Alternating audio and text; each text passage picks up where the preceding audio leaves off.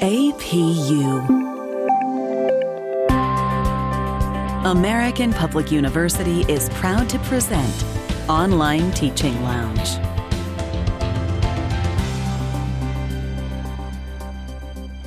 This is episode number 68, Entrepreneurial Ideas and Concepts for the Online Educator.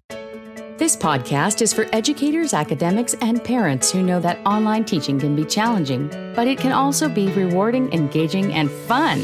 Welcome to the Online Teaching Lounge. I'm your host, Dr. Bethany Hansen, and I'll be your guide for online teaching tips, topics, and strategies. Walk with me into the Online Teaching Lounge.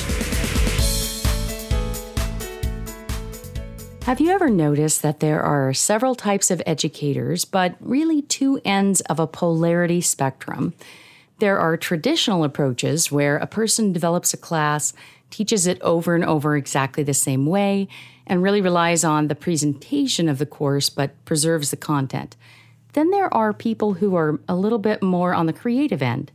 I'm not sure if you would label these as innovative or simply creative, but many people in the world would label this entrepreneurial. Entrepreneurial educators are more creative types who want to change things up a bit. They're always looking to meet students' needs or find out what students really want to learn. Even if the topics come from the same basic background, they want to change things up. They don't want to do the same thing twice. They might do it twice to see how it's working, but then add something to it the next time. So along this spectrum of sameness, traditional approaches, and variety, creativity, and edupreneurial approaches, think about where you are as an online educator. In today's episode, we will talk about entrepreneurial approaches to your online teaching, and we'll be using 5 concepts from someone very interesting and unique in the business world, Chinadu Esheru, who was a serial entrepreneur, is a business person, has an MBA from Harvard, and has really made a mark on the world through a history of doing a great job in business, starting with a travel app, Hotspot.com, that was sold to Apple, and a lot of other things that you can search the internet and find. The 5 C's of entrepreneurship we will be looking at today are credibility, clarity, conviction, capital, and concentration in execution. So let's jump in. As an educator, you likely already have some kind of credibility. Your credibility comes from your background, your knowledge on the subject matter, your expertise, and your personal experiences that you access. Some of us are very traditional. We want several degrees in a subject area before we teach it. We want to write a book on the subject. We want to write articles about it, present at conferences. We want to be recognized for our expertise, and that's where we think our credibility comes from. Others of us are very authentic. We want to talk about it in real time, connect on a personal level, and have something to say that may be changing over time. And we feel that our openness and vulnerability to be lifelong learners is part of our credibility, and we don't necessarily need as deep or as long of credentials as some other people might have. Credibility varies. Credibility really is something that comes across to others and is received by others and then is judged by others. In the educational world, some kind of credibility must be there from our credentials. If you're a K-12 educator, you have some kind of certificate to teach in the classroom. Even if it's a temporary substitute teaching credential, you have something that's giving you the permission to be there. It's like a stamp of approval where someone out there has said, yes, you can enter the classroom and do something now. If you have been teaching a long time in K-12 education, you might have what we call a professional clear credential or something like that. It's a little bit more long-lasting, and you can just renew it over time. Sometimes you have to prove that you've been teaching to renew it. Other times you might have to prove you have new units of study in your subject area, new educational credits to prove your credibility, and you can renew that credential. But all those credentials are usually based on some kind of college degree, and that's part of your credibility. In entrepreneurship, credibility is very important as well. If you come along with an idea and you share it with others and you don't really know what you're talking about, you haven't done your homework, you're not really sure where this is coming from, then it's going to be difficult to get someone to buy your idea, much less sell it, or gain support or traction of any kind. In the classroom, we similarly have that same idea of needing to prove our credibility. I've seen some online educators post their background on the front page of the classroom. They're telling everyone where they went to school, where they studied. Perhaps they studied abroad, traveled to Ethiopia or Russia or South Africa or Brazil or someplace like that. And they may even have some pictures of their travel expeditions in the subject field. For example, if you're a business teacher, maybe you have images of you in a business setting. If you're a communication teacher, maybe you have images of yourself on assignment somewhere.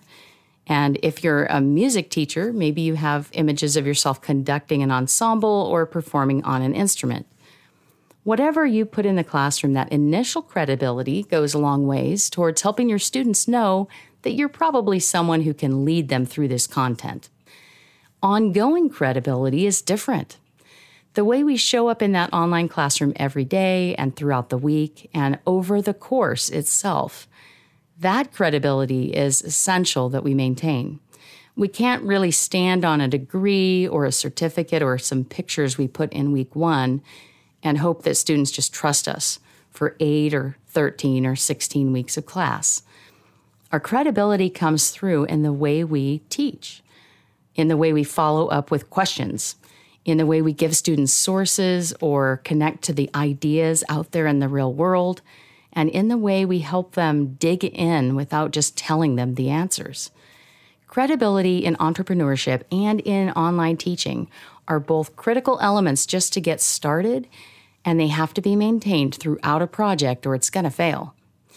Our students will trust us immensely when we're teaching online as we establish credibility and also maintain it. The second idea of entrepreneurship is about clarity.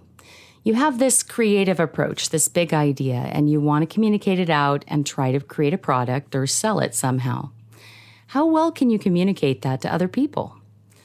If you are going to be an entrepreneur, of course you need to be able to express what you're trying to achieve, what you're trying to do, and who you're trying to sell it to. Perhaps it's a service. You're trying to solve a problem for someone.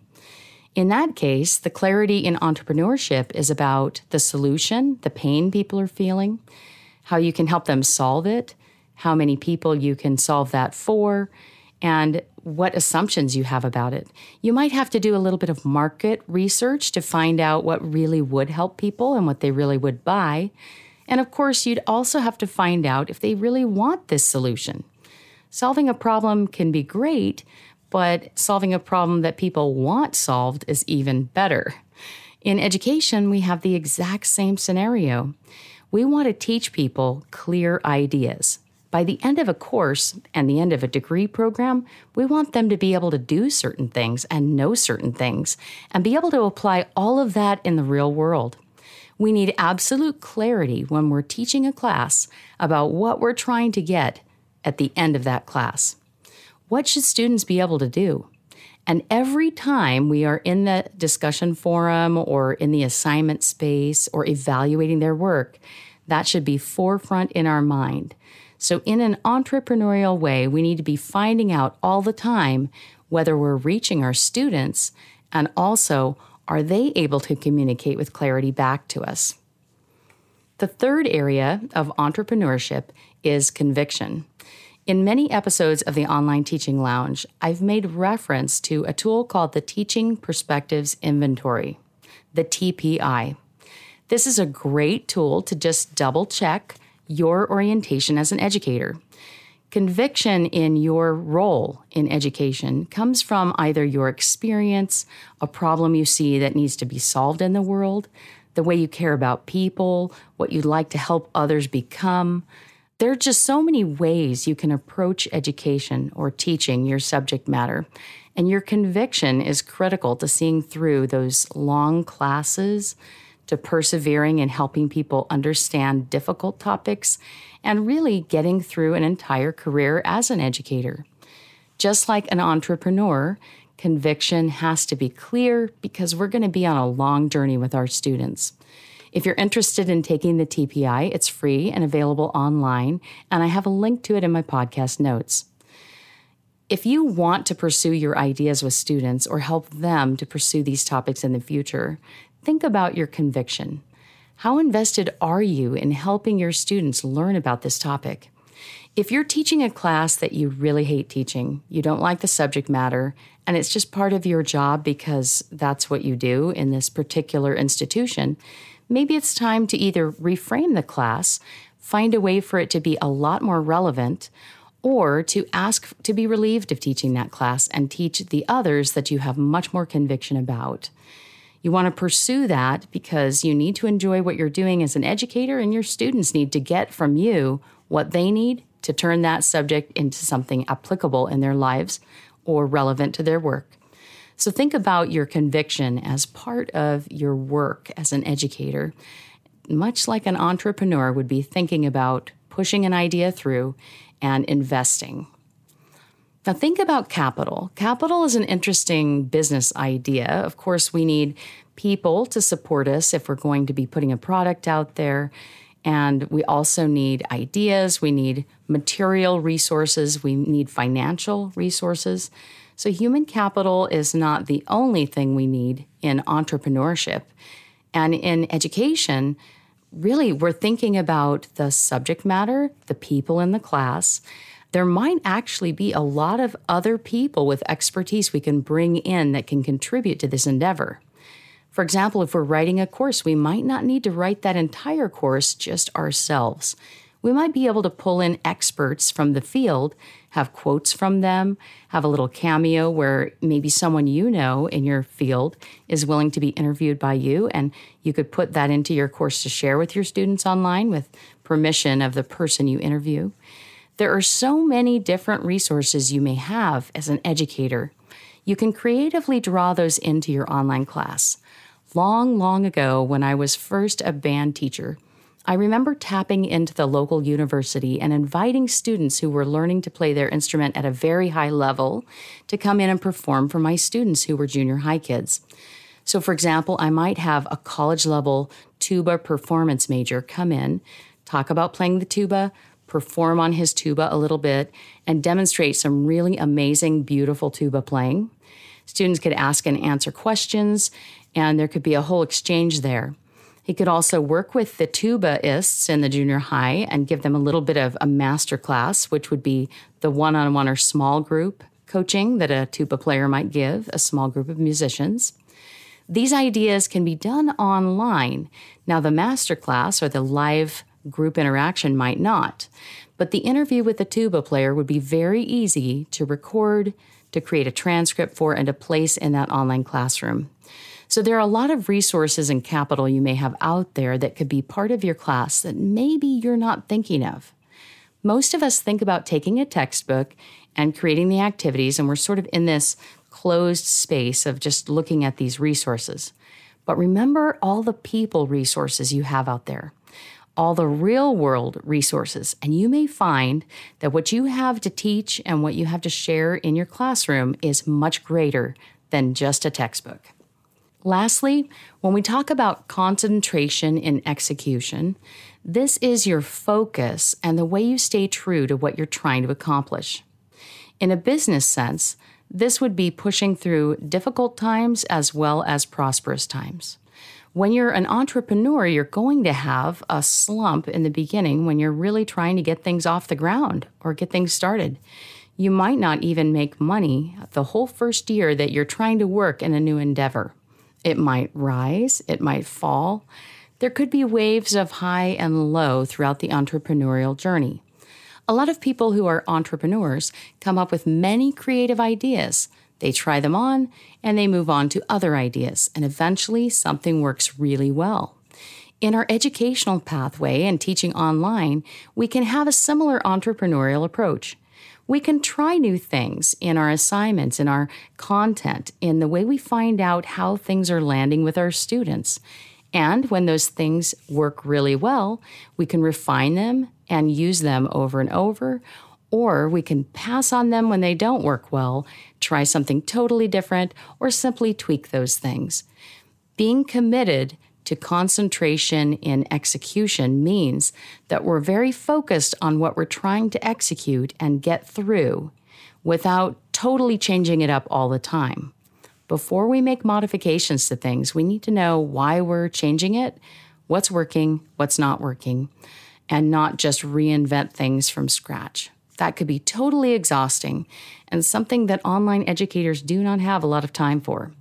So we definitely want to know what's working and build on it and keep moving forward with our students. To tie things up, today we've been talking about entrepreneurial behavior and concepts in our online teaching, and I've been drawing through some concepts that Chinadu Esheru shared, and I put the link in the podcast notes, so please check it out, the 5 C's of entrepreneurship: credibility, clarity, conviction, capital, and concentration in execution. This is Dr. Bethany Hansen, your host for the Online Teaching Lounge podcast. To share comments and requests for future episodes, please visit bethanyhansen.com/request. Best wishes this coming week in your online teaching journey. For more information about our university, visit us at study@apu.com. APU, American Public University.